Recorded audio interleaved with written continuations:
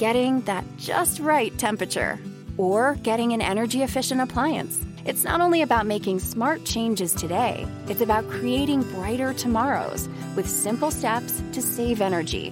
Plus, you'll help protect the environment for years to come.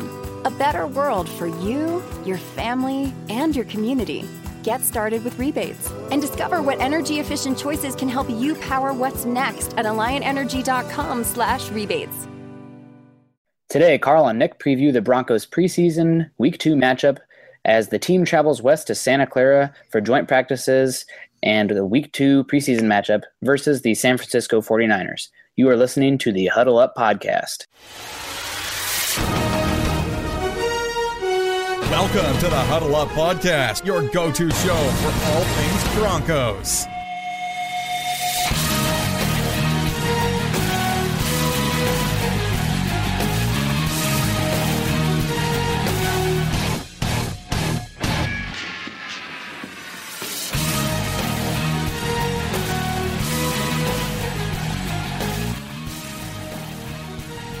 Once again, Broncos country, it is time to huddle up. I am Carl Dummler, and with me as always, we have Nick Kendall. This show's focus is all things that pertain to your Denver Broncos, with an extra focus on the NFL draft. Nick and I will continue to talk general Broncos news, but always have a focus towards team building. We still stand by our statement, though, that building teams in the offseason and playing armchair GM is just as fun as the actual games on Sunday. Also, in discussion with Chad and Will, we have decided we will be taking on the preview episodes this season, whereas Chad and Will will be doing the reviewing of the previous game. Nick thought this would be a good idea, as he and I are both more scout-based rather than storyline-based and can give you listeners a more in-depth breakdown of the Broncos' upcoming opponent, while also discussing key matchups and performers for the Broncos in the upcoming matchup. Follow myself on Twitter at Carl Dummler, as well as follow Nick at Nick Kendall, MHH, and of course tweet us as much as you like. And follow the podcast account at HuddleUpPod. You can also find ours and our co-writers' content at milehighhuddle.com, and an affiliate of Scout Media and the CBS Sports Digital Network. We know you listeners are as football and Bronco crazy as we are, so please give us a click and subscribe to us on iTunes, as well as iHeart, Stitcher, SoundCloud, CastBox, and Spreaker. Don't forget to share us on Facebook and Twitter. We wouldn't be here today without you listeners, so please take the time to rate and subscribe to let your voices be heard on how you enjoy the show. Now, before we get to the show, today's podcast is brought to you by Audible. Get a free audiobook download and 30-day free trial with www.audibletrial.com/huddleup. Over 180,000 titles to choose from on your own iPhone, Android, Kindle, or MP3 player. Again, that's www.audibletrial.com/huddleup. Now, reasons to look into this, one really popped up this last week for me was my wife and kid took a very long trip to go see her family. And they live in the, I might upset some Nebraska people, the wastelands of Nebraska. And I'm just kidding. Love my family, love Nebraska. Go Hawks. Continue. But she had a very long trip. And so right before the trip, she says, "Hey, do you think you could download an Audible book for me?" And 5 seconds later, I had an Audible book for her. So, and that made her trip so much better, gave us some things to talk about when she got back from her trip of how much she enjoyed the book. And so, Bronco fans or anybody else listening to this, I highly recommend Audible. Go give them a listen. You can get one free book. There's no real commitment. Try it for 1 month. See what you like, see what you don't like, whatever it may be. But make sure to put the Huddle Up on there, and I think you'll really enjoy it. Yeah, Carl, Audible is a great app, and it has plenty of football stuff on it. It has Bill Belichick's father's book, the Big Book of Football Scouting. So I know we all are not big fans of the evil hoodie and the evil empire over there in New England. But, if you want to get an in-depth look and building a roster and just the smarts of building a franchise, no better book out there. So once again, www.audibletrial.com/huddleup. So, all right, well, we will be taking over the preview episode. Last week, Chad, Carl, and myself did it, but Chad and Will be taking over more of the instant breakdown episodes, whereas Carl and I will do more of the preparations that give you some scouting reports of opponents we want to see, important matchups, and Broncos that need to step forward. So with preseason, we're going to be looking more for the Broncos themselves rather than the 49ers, guys that need to step up, important position battles, and just key matchups if the Broncos are going to succeed against the 49ers or any upcoming opponent. But want to start off this week with the position battles / roster bubbles with the wide receiver 3, 4, 5, and 6. So essentially everybody behind Demaryius Thomas and Emmanuel Sanders, we do not know, the order, how they're going to shake out, who's going to make the team. So recently, Carlos Henderson had thumb surgery just this past week, and maybe that's part of the reason he stunk so much in the game against the Bears with the muff kickoffs, pardon me. He did have one good kickoff, but he was struggling tremendously in that game, which is unfortunate to see. But he's going to be out for a little bit with a thumb surgery and was listed as week to week. Cody Latimer, impressive. Benny Fowler, kind of a no-show, and McKenzie, he had the big touchdown, but other than that, you didn't see so much of him. So, Carl, what are you looking for this week from the wide receivers 3, 4, 5, 6, 7, 8, 9, 10, all those guys, but after the big two? Yeah, it's looking for these guys to be consistent. Really, Cody Latimer was the only one last week, and that's hard to do in preseason.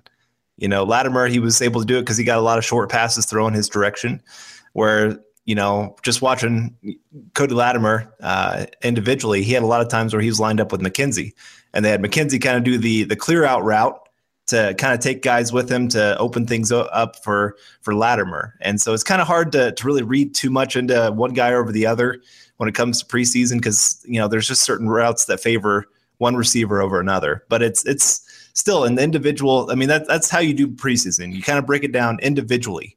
You don't look at them as a collective. You try to look at them as individuals of, did they win their battle? And, last week, I don't think Benny Fowler did that. That's one thing I think we're going to talk about here quite a bit, because that's the real matchup to me is Fowler versus Latimer for that wide receiver 3 position. Receivers 4, 5, and 6 don't see the field a whole lot. Hopefully not. Yeah, you hope not. And really, even when you go to those big packages where you really try to spread them out, a lot of times you still have a tight end in the game, and then you have a running back in the backfield. And so you have 3 wide, 1 tight end, 1 running back. And so, yeah, even there, it's still the top 3 guys are the ones that you're looking for. And the Broncos, that's been a huge concern. They haven't had a 3rd wide receiver since Welker. And even Welker's last year was not great. Because he had the Star Wars helmet, or yes. What's the movie? Spaceballs. There it is. Yeah. Oh my goodness, that's what it looked like to me. And so even that year, it was tough to see him. So really, since 2013, we haven't had that 3rd wide receiver that can really step into the role. And so one of these guys, Broncos need him to step up big time. And there's some names here that are very intriguing. Like I said, Cody Latimer, probably the most impressive this last week. Benny Fowler was kind of a no-show. McKenzie had the one big catch, but he just wasn't really given much of an opportunity beyond that. Khalif Raymond. Yeah, there's a name. He's out of nowhere. I'm glad we talked about him for a second on the roster breakdown one. I'm like, we should probably talk about Khalif Raymond. He's not going to make the team, but because they drafted McKenzie and they double dipped in those smaller, twitchy wide receivers in McKenzie and Carlos Henderson. So how is Khalif Raymond going to make the team? Well, nothing shuts my big mouth up quicker than play on the field. So hats off to you, Raymond. You're fighting for a spot, but he did well. And he had the 2 things that he needed to have happen, not only for him to play great, but also for an injury. And Carlos Henderson going down gives him that opportunity to step in and show that he deserves a roster spot. And he definitely did that. He, like you said, he provided a huge spark. The Broncos talking about juice. Well, maybe they already had the juice on the team. They just didn't know how to use it. And that was special teams, though. We need to see him on the field as a wide receiver, because again, that's what you need. You have some special teams guys, but do we have that 3rd wide receiver? And then, of course, Jordan Taylor. He made a couple catches, but he also made some bad decisions. He didn't really, when they absolutely needed him to pick up that extra yard, he kind of stepped back and tried to make too big of a play. And, he had a guy right there. I mean, that wasn't completely all on him, but it's still, you want to see a guy make a guy miss. That's kind of the rule in the NFL is get the ball in your hands, make one guy miss. That's what you need to see, especially like running backs. hit the hole, make one guy miss. We'll block everybody else, but you got to make one guy miss. And he wasn't able to do that this last game. He's done it before. He did last preseason. I remember a big play where Paxton Lynch hit him on pretty much like a screen pass, and he took it for a big touchdown against the Cardinals. Yeah. He also had that big play against the Saints where he broke like 3 or 4 tackles. Remember? Oh, that's right. Mic'd up. I think they had DT mic'd up, and they said, watch this, because they had a play designed for Taylor, and he broke like 2 or 3 tackles because he's a big dude. Yeah. But gosh, made me pull my hair out. Sorry. Yeah, he's got better quickness than you would think for a guy his size. So maybe, but like I said, he's got a lot to prove too. That 6th wide receiver spot could get huge here between Raymond and Taylor. I think Brown's kind of out of it right now, barring something big happening. Right. I know we say that, and then we said that about Raymond, and now he's right there in the hunt. So, Brown, maybe we just helped you out by mentioning your name on this show, but, but no, it's an interesting group. There's more excitement. There's more hope with this group than in years past, I would say, but there's also a lot of unproven talent. Cody Latimer. How many times have we gotten into preseason and training camp and heard, Cody Latimer's destroying the defense. He's making these circus catches left and right, all these kind of things. And then we get to the season and it's like, where's Cody Latimer? We heard how great he was doing, and then he doesn't even get on the field. And, the biggest part for him is, coaches and quarterbacks just don't trust him. He hasn't proven that he can run the right routes at the right time. He hasn't proven that he can read a defense, and especially, the NFL, it's a lot about option routes for wide receivers. You can call a play in the huddle, but once you get up there, it's still about reading the defense. And it's not just for the quarterback, it's for the wide receivers too. And so far, he hasn't proven that in his career. So what's different about this year? We've heard some rumblings that the Broncos were really hoping that some of these other wide receivers would step up so that the Broncos wouldn't have to worry about Cody Latimer, that they could let him go and feel comfortable with it. Well, other guys haven't really stepped up to take him out. And so it's kind of at that point of just really hoping that something finally clicked for Cody Latimer in year 4.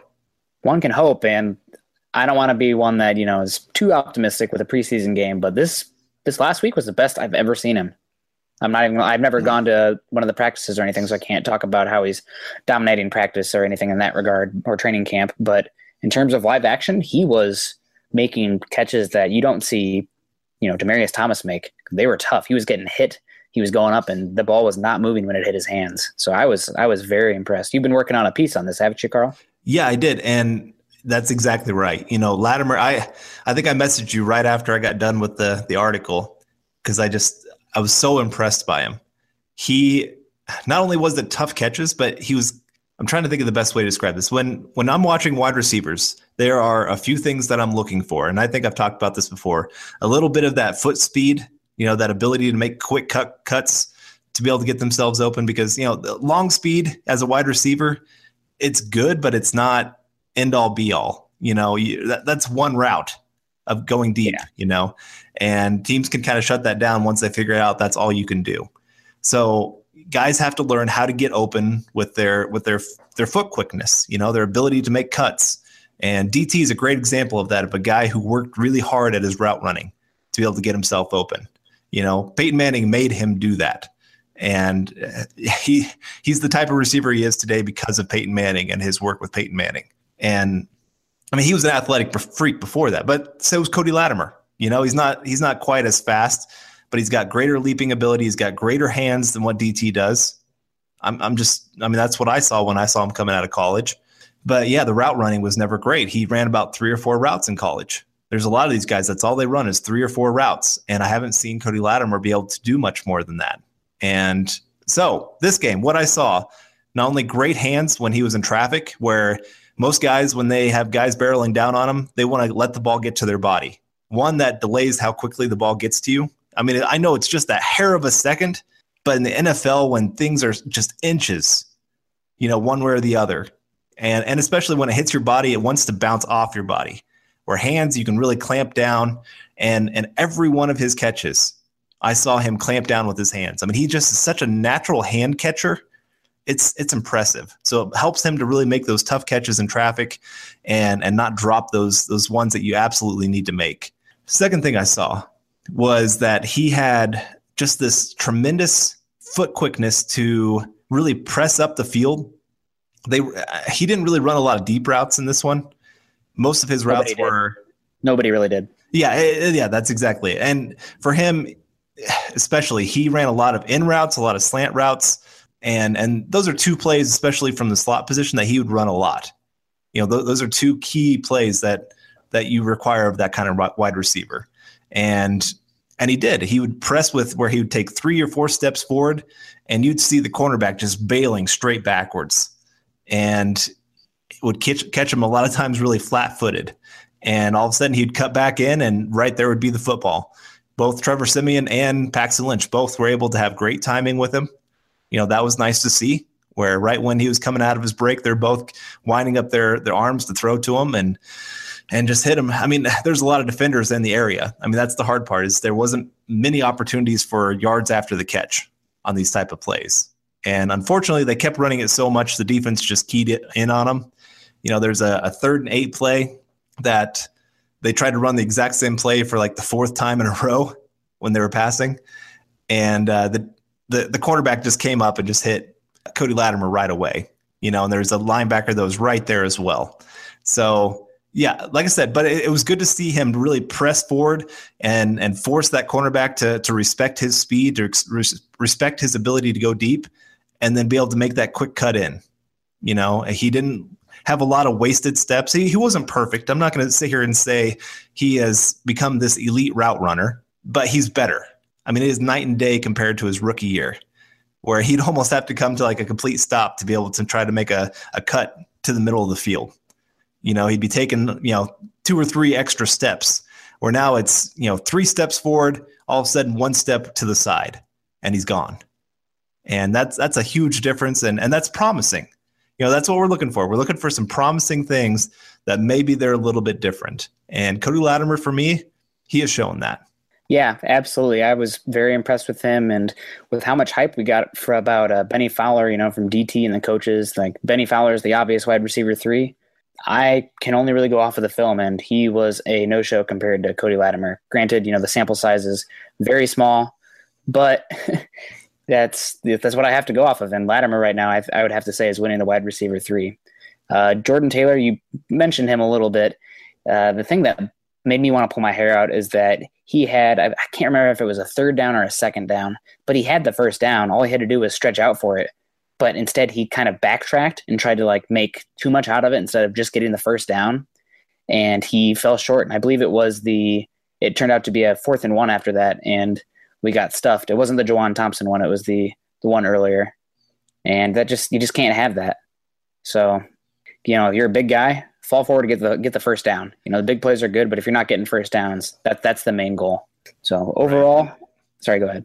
And this offense, that's something always to keep in mind with these players is we're not going to be a top 5 offense this year, barring some kind of miracle, act of God kind of thing. The Broncos offense at best is going to have to hope for about average, above average. Oh my gosh, is that John Elway coming down from the press box? Is he getting his jersey? Then we might be okay. I've seen him throw it at practice. Man, he still has a cannon for an arm. He's got that dad bod now too. But he does, and he's got a limp. Yeah, that's for sure. But anyway, pocket QB. Yeah, and with this type of offense, every 1st down counts. And also for the defense too. If you're keeping them off the field for at least another 3 plays, probably another minute less of playing time, of actual game time, and that's huge in these type of games that are usually for the Broncos this year. It's probably going to be a lot of close games, both ways of winning and losing. Their defense is going to keep them in every single game. And so, yeah, you got to go pick up that 1st down. You can't worry about trying to turn an 8-yard pass into a 40-yard gain. Make it a 10-yard gain. Go get that 1st down. Stop dancing around. Stop letting them come and make a play on you. And, yeah, that's just not a good look.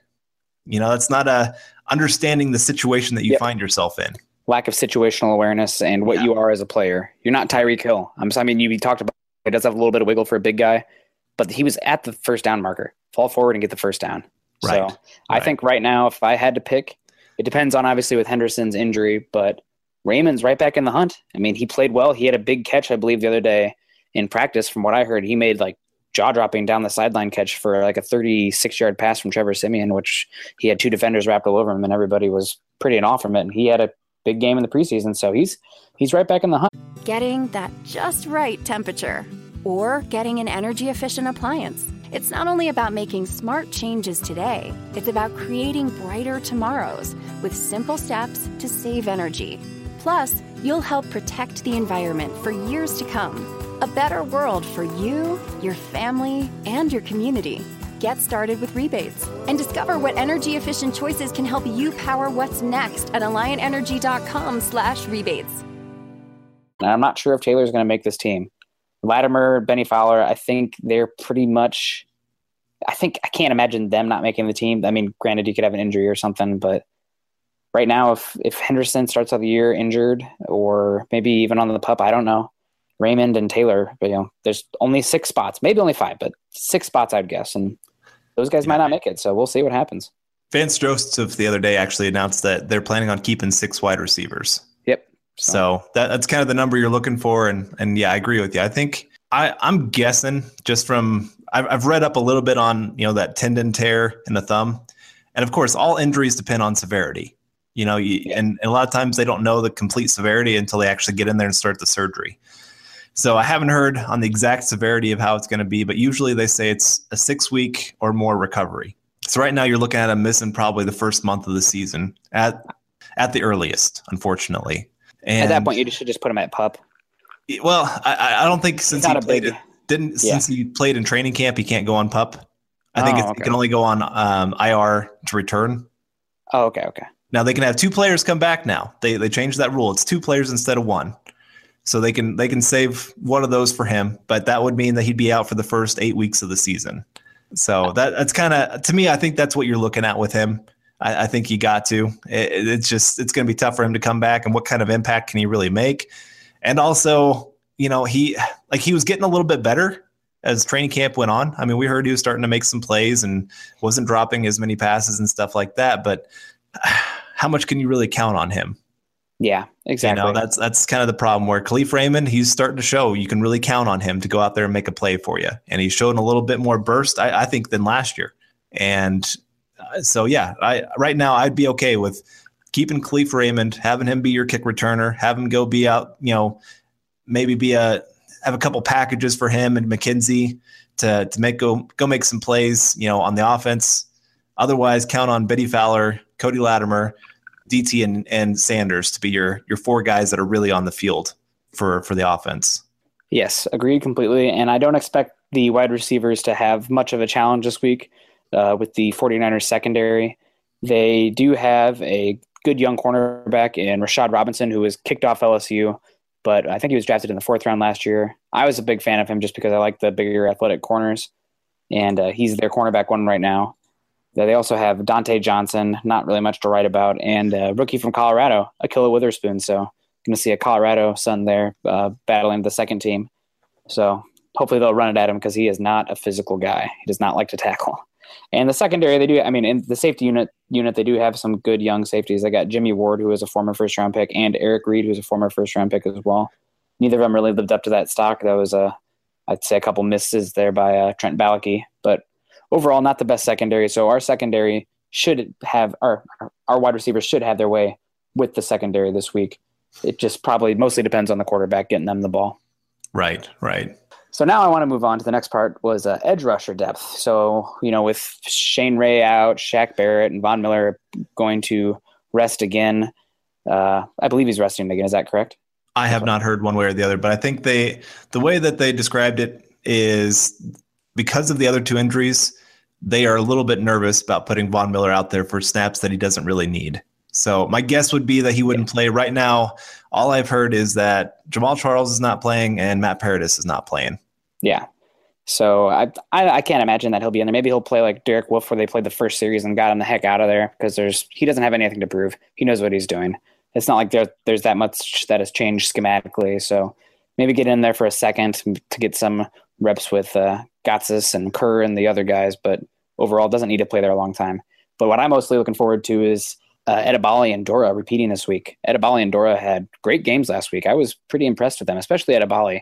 He's not, the most twitched up guy or the strongest or the lengthiest. He doesn't have incredible tools, but overall, he played a pretty good game, and he's a strong hand fighter, and he has a motor. I mean, there's plenty of times where it was second and third effort where he'd finally break that block and then get after the quarterback. And when I did a film breakdown of Adam Gotsis, and Gotsis and Edebali are most consistent second-team pass rushers. So overall, I think that we do have some depth there. They're not the guys above them. They're not Ray. They're not Barrett. They're obviously not Vaughn. There's nobody like Vaughn. But overall, I think we do have some good depth there. And with the 49ers, they do have a solid bookends in the tackle group. They have Joe Staley, a veteran former first-round pick, and a younger guy, but been a pretty solid right tackle. Von Miller has complimented him in Trent Brown. So they do have, they're not the best team. 49ers picked, they had the second overall pick last year for a reason because they suck. But they do have some decent players, and I think this is going to be a better test for edge rushers this week than what the Bears had last week. I will say both guys, Edebali and Dora, definitely impressed me more than I thought they would, but especially Dora. Yes. I was one that he got a lot of hype last year because he had the 2-sack game against the Bears, I think it was. Might have been 3. And I went back and watched those sacks, and a lot of times it was because the other guy on the other side forced the quarterback to scramble to Dora's side. And it's pretty much like the quarterback just ran into Dora. And I'm kind of going, it's a sack. I mean, it's great. I mean, he was right there where he needed to be, but it wasn't really him like beating his guy is what I'm kind of getting at here. But this game, I actually saw him kind of beat his guy, had plenty of times where he showed off his strength of pushing the tackle right back into the quarterback's lap. And like I said, Edebali, he is a great hand fighter. Man, he never stops fighting with his hands. And that's great to see. There was a couple times he lost the leverage battle, especially in the run game, and kind of got blown back just a little bit. But otherwise, Edebali, great game. Dora did a great job holding up the edge. There's a couple times where he really forced the running back because he'd get depth in his pass rush or his bull rush, whatever you want to call it, and it would force a running back to have to cut back. And that's great to see. That's what you need to see. That's what we were lacking so much last year. Our guys were just getting blown off the line of scrimmage in the run game. So to see our guys actually pushing the offensive linemen backwards, that's always a huge plus. But it was the Bears, and they don't exactly have the greatest tackles. So yes, this is can you repeat? That's a big thing about preseason is you can win one game and look otherworldly. And for those who were really on the big Kyle Sloter train, after his big performance, I went back and I looked at Tim Tebow in his first preseason game. Had a really good game. I think he completed about 65 or 67% of his passes and had a touchdown run, and he moved the ball. And I don't remember if people were really screaming for Tim Tebow to come in and start back then, but you always have to keep that in mind. If these are third string guys going against third string guys, and his one big pass was, wide open wide receiver kind of thing. But like I said, it's the same thing with, kind of these guys of, you did great. Can you repeat it? You got better competition this week. What does it look like now? If you can go out and beat Staley and Brown, I'm going to feel a lot better about our depth moving forward. I'm going to feel a lot better that we keep both Edebali and Dora and feel like we can make it through the first couple games without Shane Ray and Shaq Barrett. So yeah, both those guys, great performances. Hope they can continue it on. And then there's one other guy that you have listed here, Walker. They moved him to outside linebacker because of the injuries, and he was very much hit and miss in this game. For a rookie, you have to keep that in mind. You can't expect him to be Von Miller day one. He had his plays. He had a few plays where he was really past his guy. He did a great job showing his ability to anticipate the snap. I think that was one of his best things in college, was his ability to guess on the snap count and really attack. And he did that about 2 or 3 times. But he also showed exactly what he struggled with in college, of getting blown off the line in the run game. And I know they brought him in here to be a pass rusher. That's something I always have to keep in mind. But you want to see him be able to, especially against those second and third units, really hold up in the run game. Yeah, especially as an edge rusher, as a 5 technique, 7 technique, 3 technique, when you're going up against, guards, centers, double teams, especially if you're getting blown back there, I mean, I'm not going to be happy about it. But when you're the edge defender and you're getting blown back like he was against the Bears this week, that does have me concerned. I won't lie. Many of the big runs seemed like they were running at number 57. And I don't know. I still think he's best fit as a 3 tech. And I understand that, with Ray and Barrett being injured, that we suddenly felt pretty thin there. And, this guy did play some 7 technique at Florida State. Maybe we can get him playing in a 2-point stance at 9 technique a little farther out if he loses some weight. But it just did not look as good as I'd hoped. I think his best fit in the long run will still be that 3 technique where he's going to line up over that guard and attack in that regard. So, hopefully we'll see this week. He doesn't have that elite burst that I want from my stand-up edge rusher, especially in the 3-4 defense. If we were playing 4-3, it'd be a different thing because you want those guys to be a little more bulky and edge guarders in terms of run defense. But those 3-4 stand-up guys, they need to be able to get after the pass rusher. And his best pass rush, the parts where he got closest, he jumped off sides. So, this is just one matchup, and hopefully he'll continue to prove. He's just a rookie, and he's transitioning to being a stand-up guy. So it's going to be a process no matter what. But he's somebody that I'm intrigued with, and I'm kind of, I don't want to say flabbergasted, but I'm just kind of questioning the Broncos coaches with this move, just because I think he'd be such a better fit in 3 technique. The Tom Johnson comparison that you came up with was absolutely spot on. That's who he looked like to me in college, and with that swim and rip move that he has so strong where he's lining up against that guard one-on-one, I think he'd be a very strong player there. And with the hits that we keep taking on the defensive line, Derek Wolfe, Billy Wynn, Jared Crick, we were thin at edge, but now we're thin at interior defensive line. So I guess either way, you're going to be not as happy as you'd like to be with the depth there. But we'll see what happens. And he's, again, tougher matchups this week with the 49ers tackles. Tackles are just a little bit better than the Bears. Interior offensive line, not as good, but the tackles are better. So we'll see. And it's his second matchup, so hopefully he'll continue to improve and maybe notch his first sack. I wouldn't mind that one bit. Yeah, that's it'll be interesting to watch his development. Like you said, that switch to edge is a very interesting move by the Broncos. And I understand why they made it. And he was always kind of that tweener anyway. Wasn't a great fit at 5 tech, but also wasn't a stand-up guy. So I don't know. Yeah, we'll see how he does. And maybe he does try to lose a little bit more weight as the season goes on to better fit on the edge and be able to get a little bit more burst. And because he had a couple plays, he was close. He wasn't able to quite turn the corner like you'd like. Yeah. He didn't have that Von Miller bend. What do you call it? The ankle bend or whatever? Ankle flexibility. Ankle flexibility that you got in trouble for.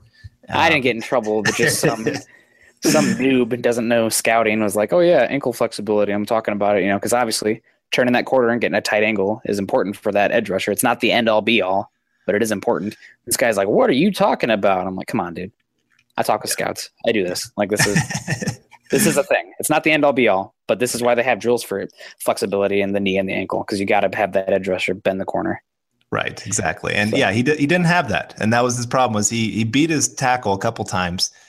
He just couldn't quite get around the corner to get to the quarterback. And he did have better flexibility than he ever had in college tape. Granted, yeah, I agree. And he had better than I think all of us were a little bit more astonished by how he did, I guess, compared to what we thought would happen. At least I was. Yeah. I was very shocked when all of a sudden I'm going, who was it that just came around the edge? Oh my goodness, Walker. So I'll be the first to admit, he impressed me more than I thought he would, but he still has a long ways to go. That's the main thing where I think we're both trying to get across. He had a couple moments. He's just got to get consistent with those moments, and he's got to show a better ability to anchor and hold up in the run game. Those are his big things. And then just work on, being that outside linebacker, stand up in your stance, try to get around the corner kind of guy. If that's what they're going to have him be, I still think once those other guys come back, they have him transition more back to inside. But right now, out of necessity, they kind of have him out there. Yeah. Moving on though, let's look at another position that I'm not sure. Did they even play in the game this last week? There was a hold by one of them, and Austin Traylor had a hold. But other than that, I don't think so. The tight end position. Oh, I was really hoping we'd at least see one of these guys make one play, and it's hard. It's It's preseason. And I understand most of these guys are only getting like a quarter and a half of play. And so you have very limited snaps. It's the same with quarterbacks where, they attempted 7 passes and 9 passes between Paxton and Simeon. So as much as you want to read into it, there's still some, hey, how much can we really get out of such few snaps? And so tight ends, yeah, again, how much can we really get out of them? But I watched them when I was watching Cody Latimer, because a lot of times what they would do is they would line up a tight end, usually Hireman, and then they'd line up McKenzie in the slot position and then Cody Latimer on the outside. And Hireman, he had a couple times he got close to being open, but he just wasn't getting there fast enough. And then I saw a couple times where he had an in route where it was pretty much like he just kind of like angled across the field to his spot. Like there was no, hey, let's push up the field, push the linebacker, and then cut across. It was, I'm going to run at a weird kind of slanted angle to my spot. And I just about wanted to pull my hair out. It was terrible route running. And it was just so easy for the linebacker, like, oh, he's cut across the field. This is an easy route to follow. And I don't know. So it was saddening. And I don't know. We'll have to see if maybe one of these guys, because we need somebody in the middle of the field to do something in the passing game. And it can't just be the slot receiver. It has to be able to be a tight end as well. And AJ Derby, I've heard he's had a decent camp, that they've been really working on him with his blocking, especially.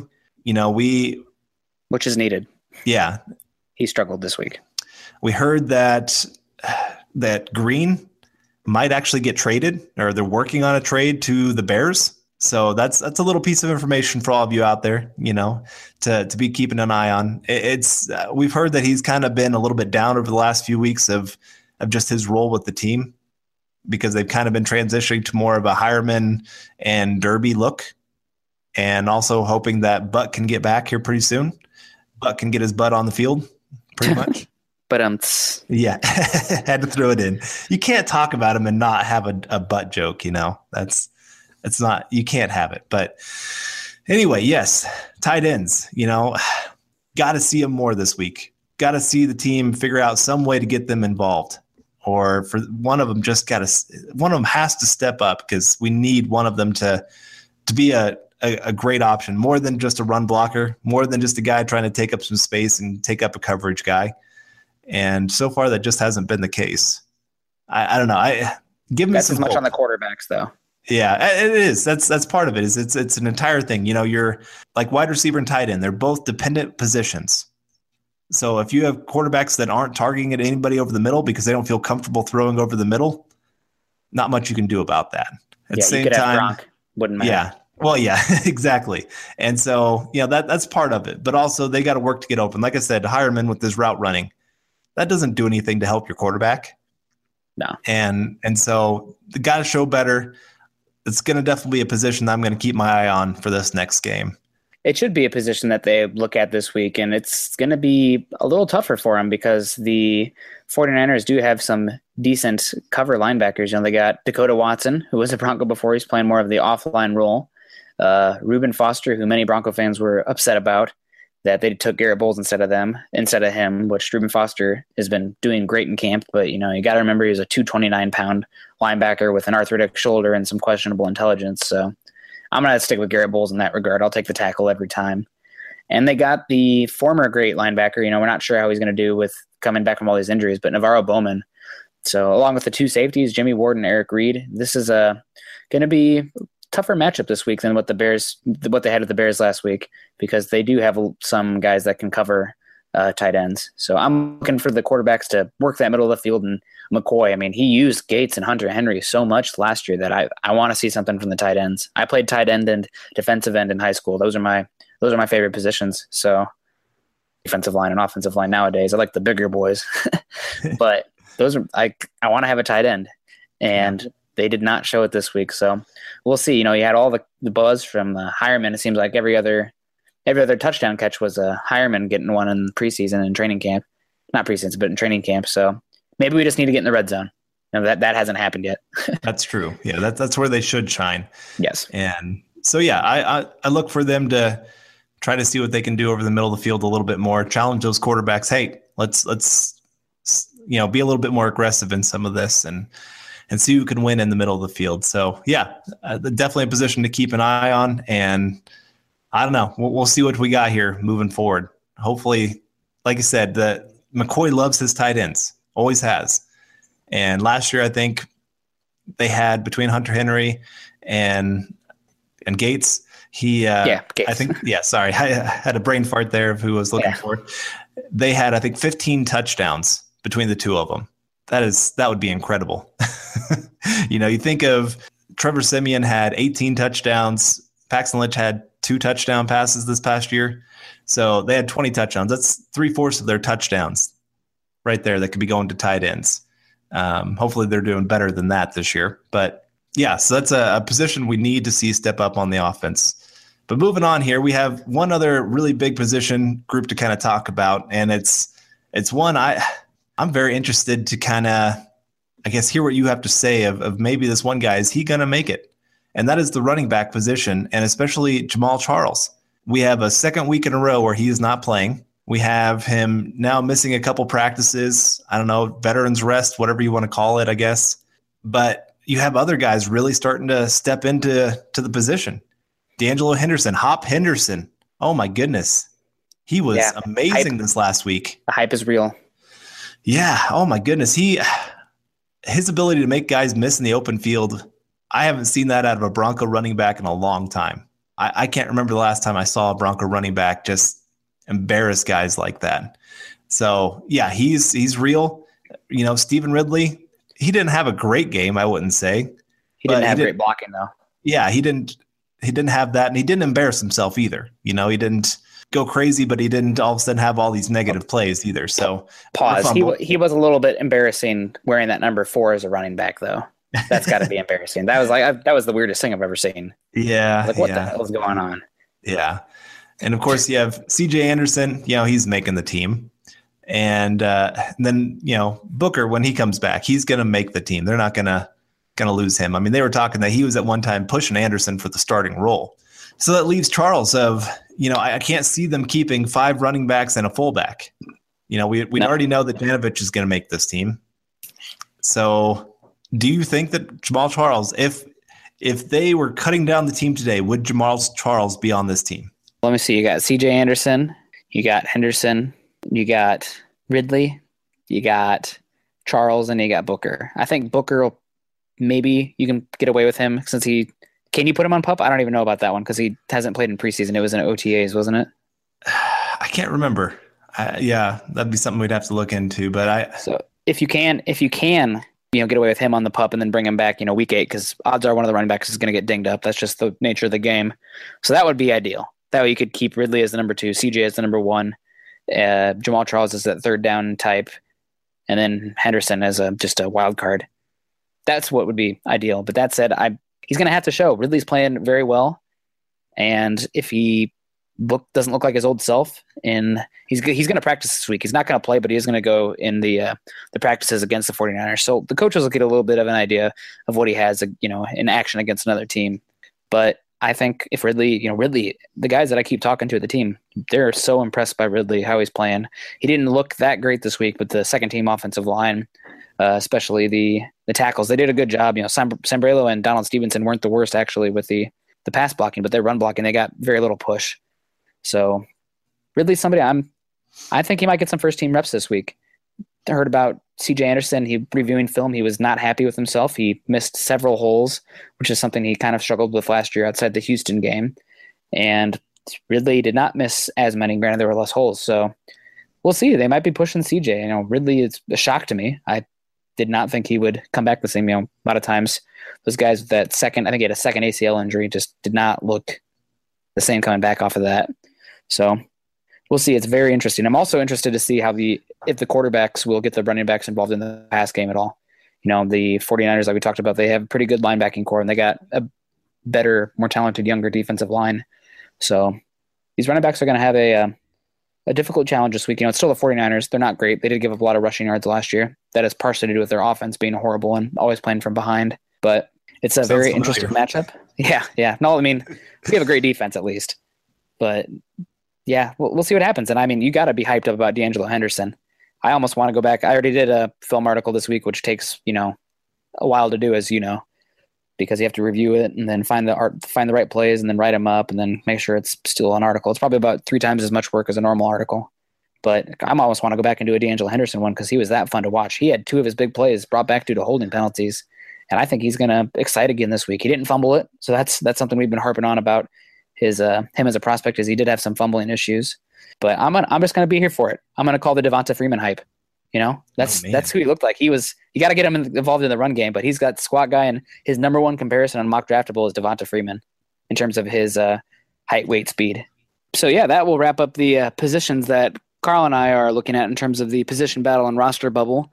Not so concerned about the secondary or the linebackers. There isn't really too much of a guys that stood out in that regard or ones that, shocked us horribly wrong. But running back, wide receiver after the top 2, edge rusher, and tight end, there's still a lot of questions there. And we'll, of course, quarterback battle, we'll save that for the end. But a lot of talent, and I'm excited to have depth, especially at running back. And with the guys playing well at edge rusher, without our top 3 edge rushers there and the best defensive player in football in Von Miller, John Elway, you can say what you want about his eye for offensive talent, but he's been killing it on the defensive side, and this is just further proof of it. We got talent in spades in the defense.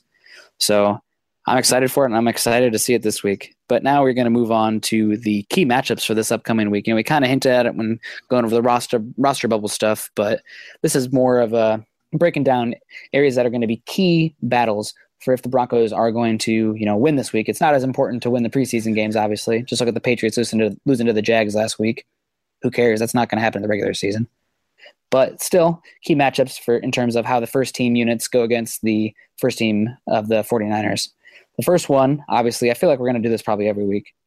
It's just how the Broncos offensive line matches up against the 49ers. 49ers defensive line is probably one of the best units on the team. They have 3 former high first-round selections, a 3rd overall pick last year in Solomon Thomas, who was, I believe, finished as my 2nd favorite player in the class. Just a very good interior pass rusher and a smart guy, very strong. He's not Aaron Donald, but he's almost like a Fletcher Cox type. He's going to get stronger, and I think he's going to be a great player. Eric Armstead, who's supposedly lost a decent amount of weight and is going to be playing more on the edge this year, and one of my favorite young defensive linemen, who I think is a budding young Calais Campbell, and DeForest Buckner, 6'7", 310 pounds. And his athleticism at his size is insane. Obviously the interior defensive line guys, they're more complementary compared to the edge rushers, which they do have Elvis Dumervil, and they have Aaron Lynch, who had 2 sacks last week against the Chiefs. But overall, I think it's this interior defensive line that's going to be a very difficult task for the Broncos offensive line. So we'll see how that goes this week. Do you have any players or specific players you're looking at for that matchup? Well, obviously, the biggest position that we haven't figured out on this offensive line, left guard. I think we kind of know Watson's going to play at that right tackle position, for better, for worse. Yeah. Sometimes for worse, for sure, like we saw this last week. But that left guard position, Garcia had moments of showing well and then had moments of just completely getting destroyed. Barber, he did pretty good in pass protection, but run blocking, I just wasn't all that impressed. He got pushed back, especially on that, I think it was 3rd or 4th play, 4th down, 4th and 1. And, you're kind of hoping, hey, this is going to be, with all this extra beef that we've added, this is going to be a different team on those short yardage situations. And we had 2 of them this last game, 0 for 2, and yeah, that was our 2nd team offensive line. But Barber's fighting for that first team, and he was the one that got beat on one of those. So, you just – I don't know. I was a little disappointed in him this last week, and Garcia. So one of them needs to show that they want this position. Otherwise, I wouldn't be shocked if McGovern stepped into that spot. He's been getting hyped up. He had a great first game. Yes, considering he was, a guy that didn't play a single down last year and asked to step in there. And I thought he did a great job doing some tandem blocking. And I don't know. I was very impressed with him. So maybe he should get his name in the hat too, with Paradis hopefully being back for the 3rd preseason game. And yeah, that's my big thing, that left guard spot. Who's going to really step up? I'll be watching that one very closely in this next one. Like you said, this is a great unit that they're going against. And if they can hold up, if they can get some push against these guys, it goes a long ways to feeling good about things. I felt really good last week of just seeing our first team offensive line get some really good push in the run game.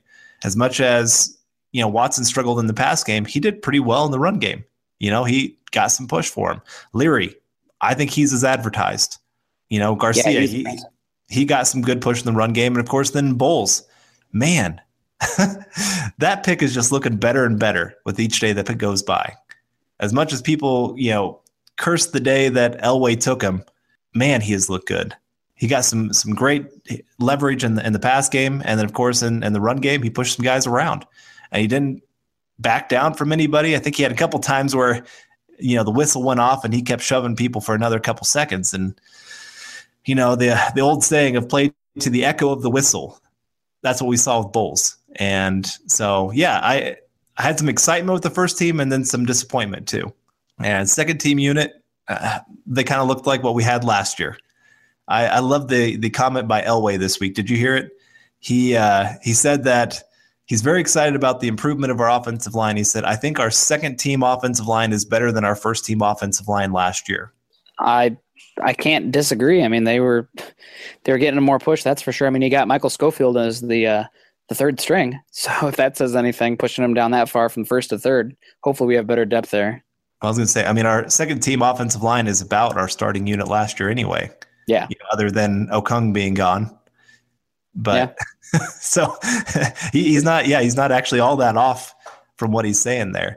It's not just hyperbole that he's trying to get there, but So like I said, they had a little bit of excitement for me, and just have to see if they can continue it, especially against I would say a better unit than what the Bears have, for sure.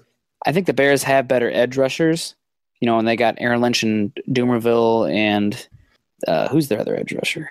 Ahmed Brooks, who's more of a strong side stand-up edge. But overall, their interior defensive line is one of the more talented ones. They're still really young, they're going to have to grow, but overall, as far as talent goes, very talented unit. So they're going to have their hands full in that regard, and hopefully they'll get some clarity at the left guard position. But you stole my idea. I'm thinking I would love to see McGovern get some work at left guard. I mean, I love him at center, but he's strong. He moved well. He looked like he was in sync with Leary, and you plug Paradis in and move McGovern over to left guard, and you may have something. So hopefully, I would love to see him just give it a chance when Matt Paradis comes back. Probably won't happen, at least right away. I'm guessing they're going to give Barber and Garcia some time. But if that left guard continues to struggle and Paradis is healthy at center, we may see it at some point this season. So McGovern was a great draft pick, I think a 5th round pick, but he killed it at the combine and a weightlifting phenom. And that may be one of the hits for the Elway and the offensive line. So maybe we'll have to start changing that narrative. One can hope. Yeah, if we get 3 starters out of draft picks, that'd be huge. And like I said, it would change a lot of people's views, I think, on Elway and the offense a little bit. I mean, it still comes down to the quarterbacks because everybody's still, and as it should. Yeah, I agree. Every draft that you take a quarterback, if the quarterback hits, it's a great draft. Quarterback doesn't, it could be a pretty bad draft. So if we could get 3 starters that came from the draft for this team, I mean, that's great to see. It's good for the team. It's good for the cap overall, to have guys locked up for the next few years on some pretty cheap contracts. And so, here's to hoping that those guys work out and we see something great this week again. Yes, absolutely. Well, we were going to touch on the Broncos run game and tight ends versus the 49ers linebackers, but we kind of already did that with our roster bubble talk. So I'll reiterate it here quickly. The 49ers do have a solid linebacker core if Bowman's healthy. Foster has been great at camp so far for them. He's had multiple interceptions, including pick 6. So it's going to be important to see if the run game can beat those linebackers if they are getting to the second level like they were last week. And if our tight ends and quarterback can get involved over the middle in the passing game, because that's something we did not see last week. So definitely something that you're going to want to watch this week to see, help you decide what quarterback to go with and if the offense is improving. Finally, the last key matchup that we want to talk about for the Broncos was the Broncos backups, D-linemen / front 7. I'm calling them backup because we're so injured, versus the 49ers run game and offensive line. 49ers do have a solid offensive line, like we've talked about. Their tackles are solid in Staley and Brown, but they also have an okay interior. They got former Bronco Zane Beatles, who's a solid mover, never been an exceptional guard, but a solid starter. Kilgore, who's somebody I am not super familiar with at center. They've been kind of shuffling at center, and they don't really have an answer there. And former first-round pick from last year, Joshua Garnett at right guard, who's a hulking, earth-moving guard. So the Broncos' defensive line is going to have some trouble this week, especially with the lack of depth they have. Without Wolf and Crick, may potentially into the regular season, and without Wynn the rest of the year, we've suffered some monumental losses in terms of in the run stuffing department. So the second string D line is going to have to step up, and the second and third string defensive line struggled last week against the Bears. Tariq Cohen and Cunningham were getting some very large run lanes, and they were making us pay. So that was partially due with the edge as well. Walker was struggling somewhat to hold the edge in the run game, but the Bears were running the ball pretty effectively once the second and third team got in, and Trubisky was not getting pressured that much. So the second and third team unit, which might have to be some first team unit depending on the injuries, is going to really have to step up this week if the Broncos are going to compete in this game, because the 49ers don't have a great passing game. As much as I love their third string quarterback, CJ Beathard, okay, he had a great game actually last week, but again, third string. But it's going to come down probably to the ground game, and if we're going to see improvement this year, we're going to need better depth, and some of these guys are going to get a chance to shine, specifically Adam Gotsis. If you are a VIP of the Mile High Huddle, part of Scout.com, you have access to premium film breakdowns, and Carl has one coming up tomorrow on Cody Latimer. Writer Colby Valdez had one today on Jamal Carter, and I had one come out yesterday on Adam Gotsis, who had a great game. He had very good length, get off, played with good leverage, and he showed a swim move that I hadn't seen from him in the past. So he's learning, and he was strong and able to anchor better than he had in years past. So Gotts is going to have to step up. Pecco's going to have to step up. Tyreek Jarrett's going to have to step up. Shelby Harris. And we also signed defensive lineman Nelson Adams, who was an undrafted free agent. 6'3", 287 pounds out of Mississippi State. Had 80 tackles, 4 sacks, and 4 pass breakups during his time playing for the Bulldogs. And was signed by the Steelers in May, but was cut last week. So he's going to get some reps. Soto. So those guys are going to have to step up, and they have an opportunity to shine. It's unfortunate about Wynn being out for the season. He was actually playing pretty well. I was surprised. He was handling double teams like a boss. I thought he was maybe even looking a little better than Pecco there was for a second. But young guys got to step up because the 49ers do not have a good passing game. So if they're going to compete in this game, they're going to have to run it. And Denver's defensive line is going to have to step up. Yeah, I read your Gotsis piece, and I would highly recommend to anybody out there to make sure to go check that out if you can, and get signed up. We have a great deal going on right now you get 4 months for the price of 1 for our premium. And so I just want to plug that in there. And I'm not just trying to do that just to increase our, the website or anything like that, but it's worth it because there's a lot of great pieces in there. And we have a lot of great football minds that write for Mile High Huddle. And of course, Nick is one of those. And you can definitely see his scout's eye of how he's trying to look at a player. And I made that comment to him. I said, you can definitely tell you're a scout kind of guy. So, but yeah, he does a great job just showing some of the things that he's really improved on, especially compared to years past, and things he still needs to work on because he still didn't handle double teams as well as he would hope sometimes. And he's got to show a better consistency to his game. And this is a great opportunity to work on that. And yeah, the second and third team units last week, the first team unit, I was blown away by how well they did against the run. Derek Wolfe, he was doing Derek Wolfe things, but you saw other guys doing a lot of the same things. You saw Adam Gotsis get some push. You saw Jared Crick. Oh my goodness.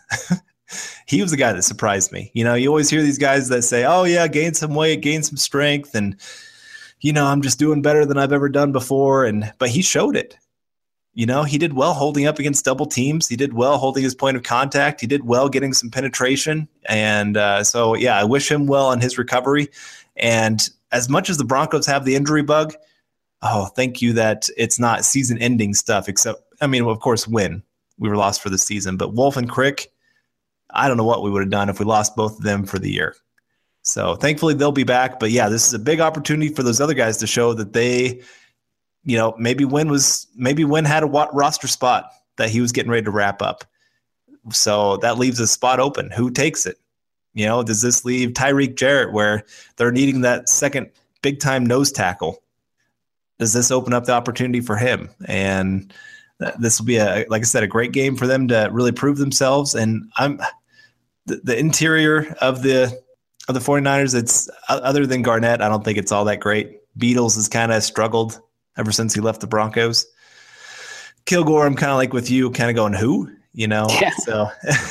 So they have an opportunity to maybe win some battles there in the interior. But they also have the 49ers have an opportunity against our guys to get some push. So we'll just have to see who wins that battle. And then, of course, our inside linebackers, they did decently last week, but again, they need to step up a little bit more. We've been without Todd Davis. Thankfully, it sounds like he is getting healthy and will be ready for the season. And just have to see the other guys, because I wasn't very impressed by especially Zaire Anderson. Yeah, he struggled. I know you're a big fan of his, and I've seen the ability in him too, but I just wonder, is he the same player since his concussion? He might not be. That happens. Corey Nelson didn't impress me that much either, especially a run stuffer. They talk about him being a good pass defending linebacker, which you need, but I mean, Jamal Carter was playing that pass defending linebacker role, so we'll see. Corey Nelson he's not, in danger of losing his spot. That's inside linebacker. Don't love our depth there. It's definitely one of our bigger weaknesses right now I'd say even quality starters. I mean, Brandon Marshall, of course, is a quality starter. Todd Davis has been very up and down. He has some games that he looks pretty good, and then other games he just really falls apart, and he's not great in coverage. And then our backup guys, Zaire Anderson, Corey Nelson, neither of them looked all that great last week, and both are more backup quality kind of guys. So I don't know. We'll see. That's a position that can definitely be upgraded. And it might be a position that they look for on cut down day. See if they have somebody that they like. I don't know. We'll have to see on that. But yeah, that'll be a great battle. Great opportunity for the Broncos to show hopefully the depth that they have on the defensive line, and hopefully contain that run game that the 49ers, I'm sure, are going to try to establish. Absolutely. All right. Well, we have gone long because Carl and I are windbags and like to talk forever, but we got to talk about the most important thing here, and that is the quarterback battle. And hopefully you're still with us, but this is going to be a big week I'm going to call him your boy because he is your boy. You're not backing down. Your boy Paxton Lynch going with the first team. But I doubled down on my bet. Yeah, you doubled down. You said you were offering me buying drinks for Nick and his girlfriend if Paxton Lynch is not the starter week 1. So John Elway, if you're listening, start Paxton Lynch so I don't lose this bet and have to buy all these drinks. Beyond that, yes, this is a really big week for him. Some would say he's already lost the battle. He might have. He did not look good in that game. No, although this is what I went back and watched because I had to watch for Cody Latimer, so I went back and watched Paxton Lynch. He started out the game 1 for 4. Not good. He was overthrowing footballs. He was not looking comfortable in the pocket. But once they came out in the second half, he kind of calmed down. He went 5 for 6, and a lot of his throws were pretty accurate. There was one that was a little bit ahead of Cody Latimer that he kind of had to reach out and make a tough grab. But beyond that, they were actually on target, on time. He looked a little bit better. And he had his best drive. He played only 2 drives in the second half. And he had the one where it kind of stalled out there a little bit past midfield where they weren't able to pick up the 4th and 1. So I kind of wonder if you're looking at the full picture of what happened, yeah, he didn't look great. If you're looking at maybe he calmed down there in the second half a little bit, maybe you think a little bit better of how he played. So I guess just depending on how you want to look at it with him, I'm keeping the full picture just because, you can't look past how he didn't pick up a first down for the first 2 drives that he was in. You can't look past how much he overthrew his wide receivers. You can't look past the fact that he would take his one read, wouldn't like it, and you would see that he'd get happy feet. He'd almost be almost like what Tim Tebow used to be of one read and then look to run. And I don't like that look because Paxton's better than that. He's a quarterback that can throw. He was very accurate in college.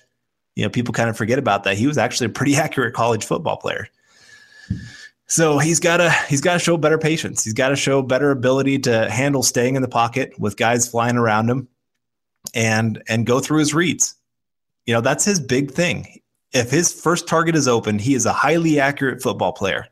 He can make the throw. He can hit guys in stride, all those kind of things. His issue has always been when he has to reset his feet to make a throw, it doesn't go well. You know, he loses all of his accuracy, and that's tough to see. And he's got to go out there, and you have a note here that says, be a quarterback, not a running back. And that's so true of him. You know, I love that he can run, but that shouldn't be his second option. That shouldn't be his, you know, read my one guy and then I'm going to take off running. That's not going to get you very far in the NFL. Not at all. No, not at all. And so he's got to prove so much this week, and it might be too monumental for him to overcome, but I'm sticking with my guy just because the upside, I think if you get him a couple of games where you can really get him in game situations and just get him comfortable a little bit, and I think he can maybe start to see some things click.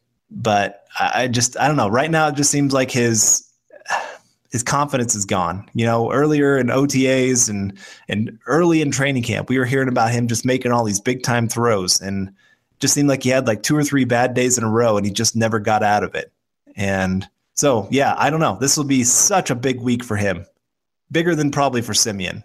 You know, Siemian, he could probably go out there and do exactly what he did against the Bears, and he's not going to lose the battle. You know, it's up to Paxton to have to go out there and make some wow plays that make the coaches really have to go back and talk and say, you know what, let's just do it. Let's just take the chance with this guy. Let him go out there and make some plays for us.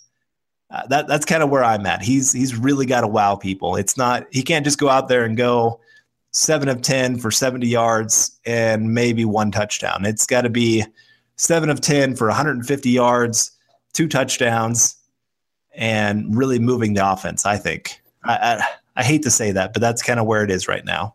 Yeah, for me, Paxton he looked like a guy who had no confidence in what he was seeing. And if his first read wasn't there, he panicked, pulled the ball down, and looked to escape the pocket and run. And that's not something you want to see from your quarterback. You know, they have to be able to stand tall, go through their progressions, and deliver a strike, even if the guy's barreling in on them. And I don't even think he was getting hit that much. I mean, he was having a pretty decent pocket. But once the first read wasn't there, the wheels started grinding and just did not know where to go with the ball. And you did say that he came out in the second half and looked better, but I feel like they almost went to more of a college-style system in that second half. You know, almost all of his snaps were out of the shotgun, and they were first read throws to slants to Cody Latimer, essentially. And that's, you know, you're not going to be able to get away with doing that play after play in the NFL. It's just not going to happen. They're going to be more aggressive. They're going to adjust. And so he needs to show NFL-style throws. You know, throw some out routes, throw some crossing patterns, throw a post. So that he's going to have to do that, and 49ers do not have the best defense, so he's going to have a chance to do that. And like you mentioned, my big note, it's all caps, be a quarterback, not a running back. He looks to what I look for when I want a quarterback. I love a quarterback with athleticism, but he needs to use that athleticism to buy time to still be a thrower. That's what the best quarterbacks do. They don't just tuck and run. What they do is they escape, manipulate the pocket, and then if that doesn't work, escape, and then reset their feet and their shoulders. So that way they can deliver a strike on a broken play or just farther down the field after they've bought time. And that's not something he's doing right now. So he's not utilizing his athleticism as a quarterback. For me, Siemian just has to do more of the same. I would like to see some more tests down the field this week. You know, like his one versus Emmanuel Sanders, or for Emmanuel Sanders down the left sideline was great, and he should be trying to do that more with Demaryius Thomas. You know, we need some big strikes. And I'd also like to see him work to the tight ends and the running backs as well, just because he hasn't done that as well. Last season, he didn't do it at all this week. Granted, 7 passes, 6 for 7. Can't ask for too much more from him, especially with the lack of consistency the offense had with all the penalties going back and forth. Finally, I would like to see him manipulate the pocket a little better and help his O-line out. Last year, Siemian had a tendency to drop way too far back in his steps and really surrender the edge for the edge rushers, not help his offensive tackles out at all. And I saw a few times where he stepped up and manipulated the pocket in that regard, but he needs to continue to do that.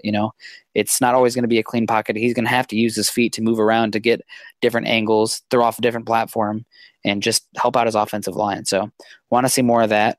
Need to execute drives. They need to sustain them, not by penalties. And I want to see them finish drives. So much of the issues last year was that the Broncos would go down the field and they'd stall at the 30 and have to kick a field goal.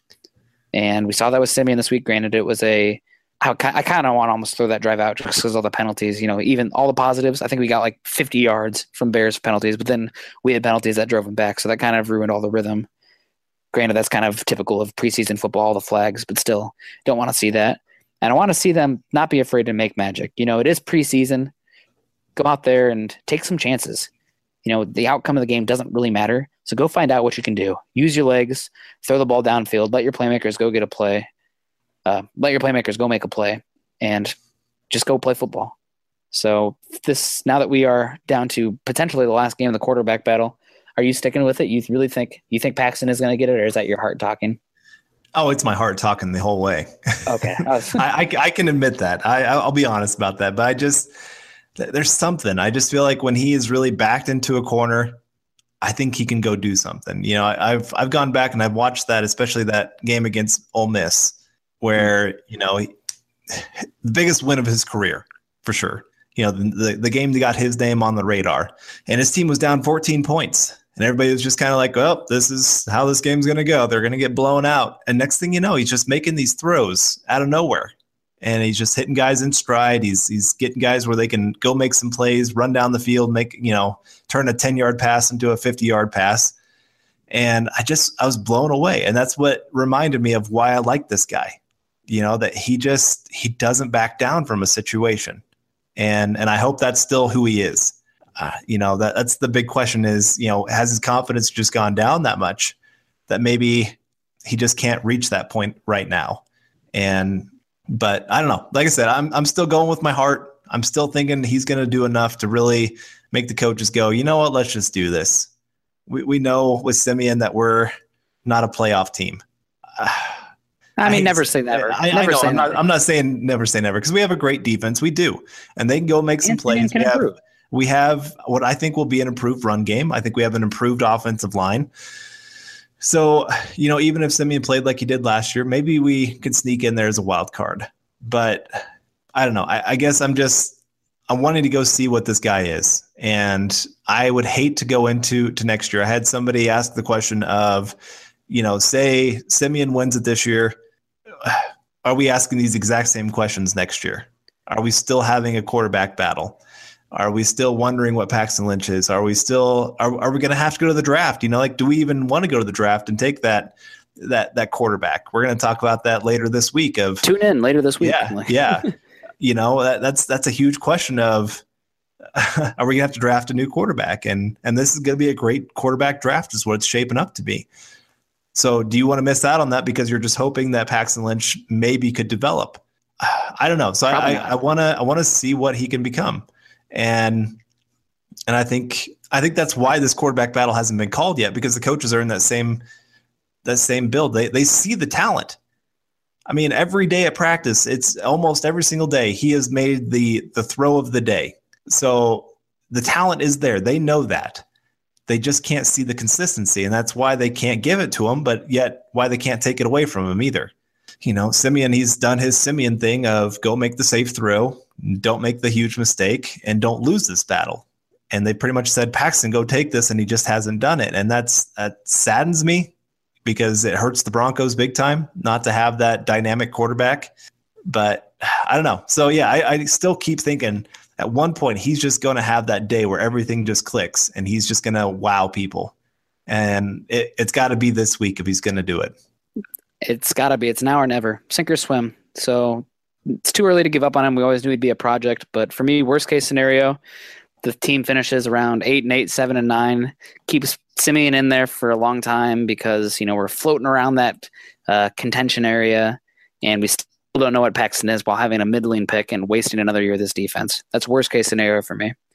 So we will see what happens. I think Simeon can improve. He's a smart quarterback. He has the necessary arm strength to push the ball when he needs to, but he needs to do a better job coming off that first read. We'll break down the quarterbacks. We're going to be talking a lot about them this week with the upcoming episode for the roster breakdown. But overall, I'm excited to see both of them this week, and I'm hoping both succeed because I think they can, because the 49ers defense sucks.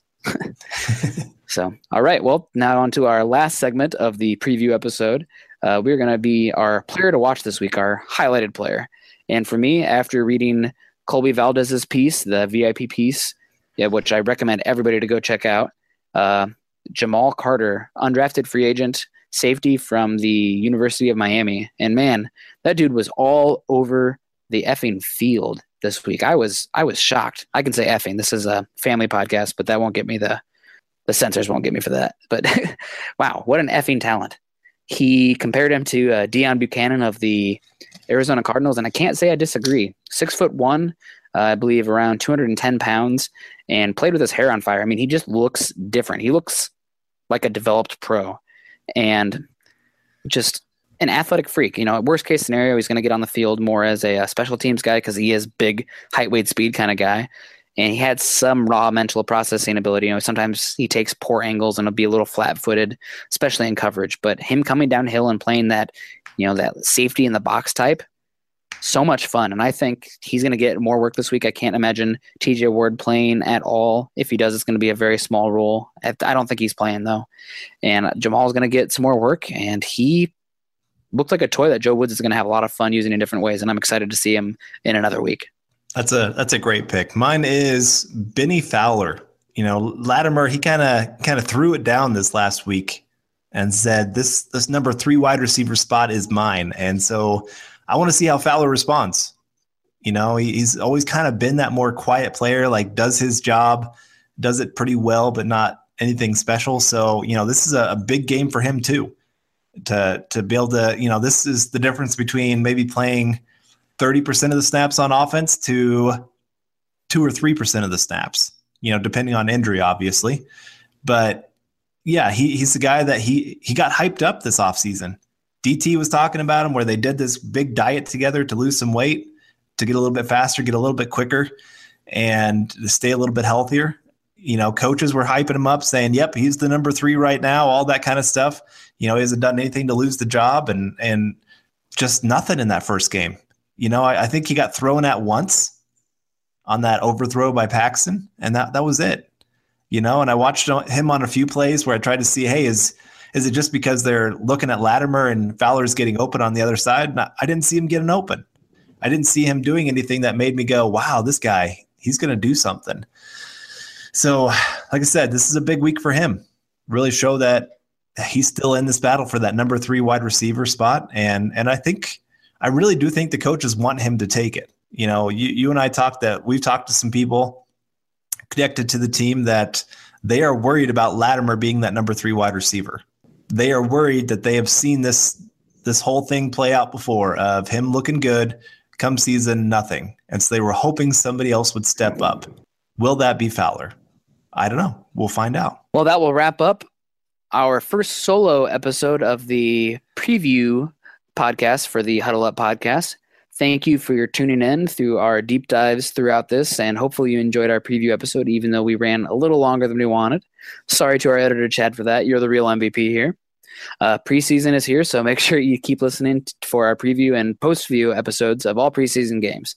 Bronco fans, make sure you keep checking back on Mile High Huddle for all your updates on camp battles and all other Bronco news.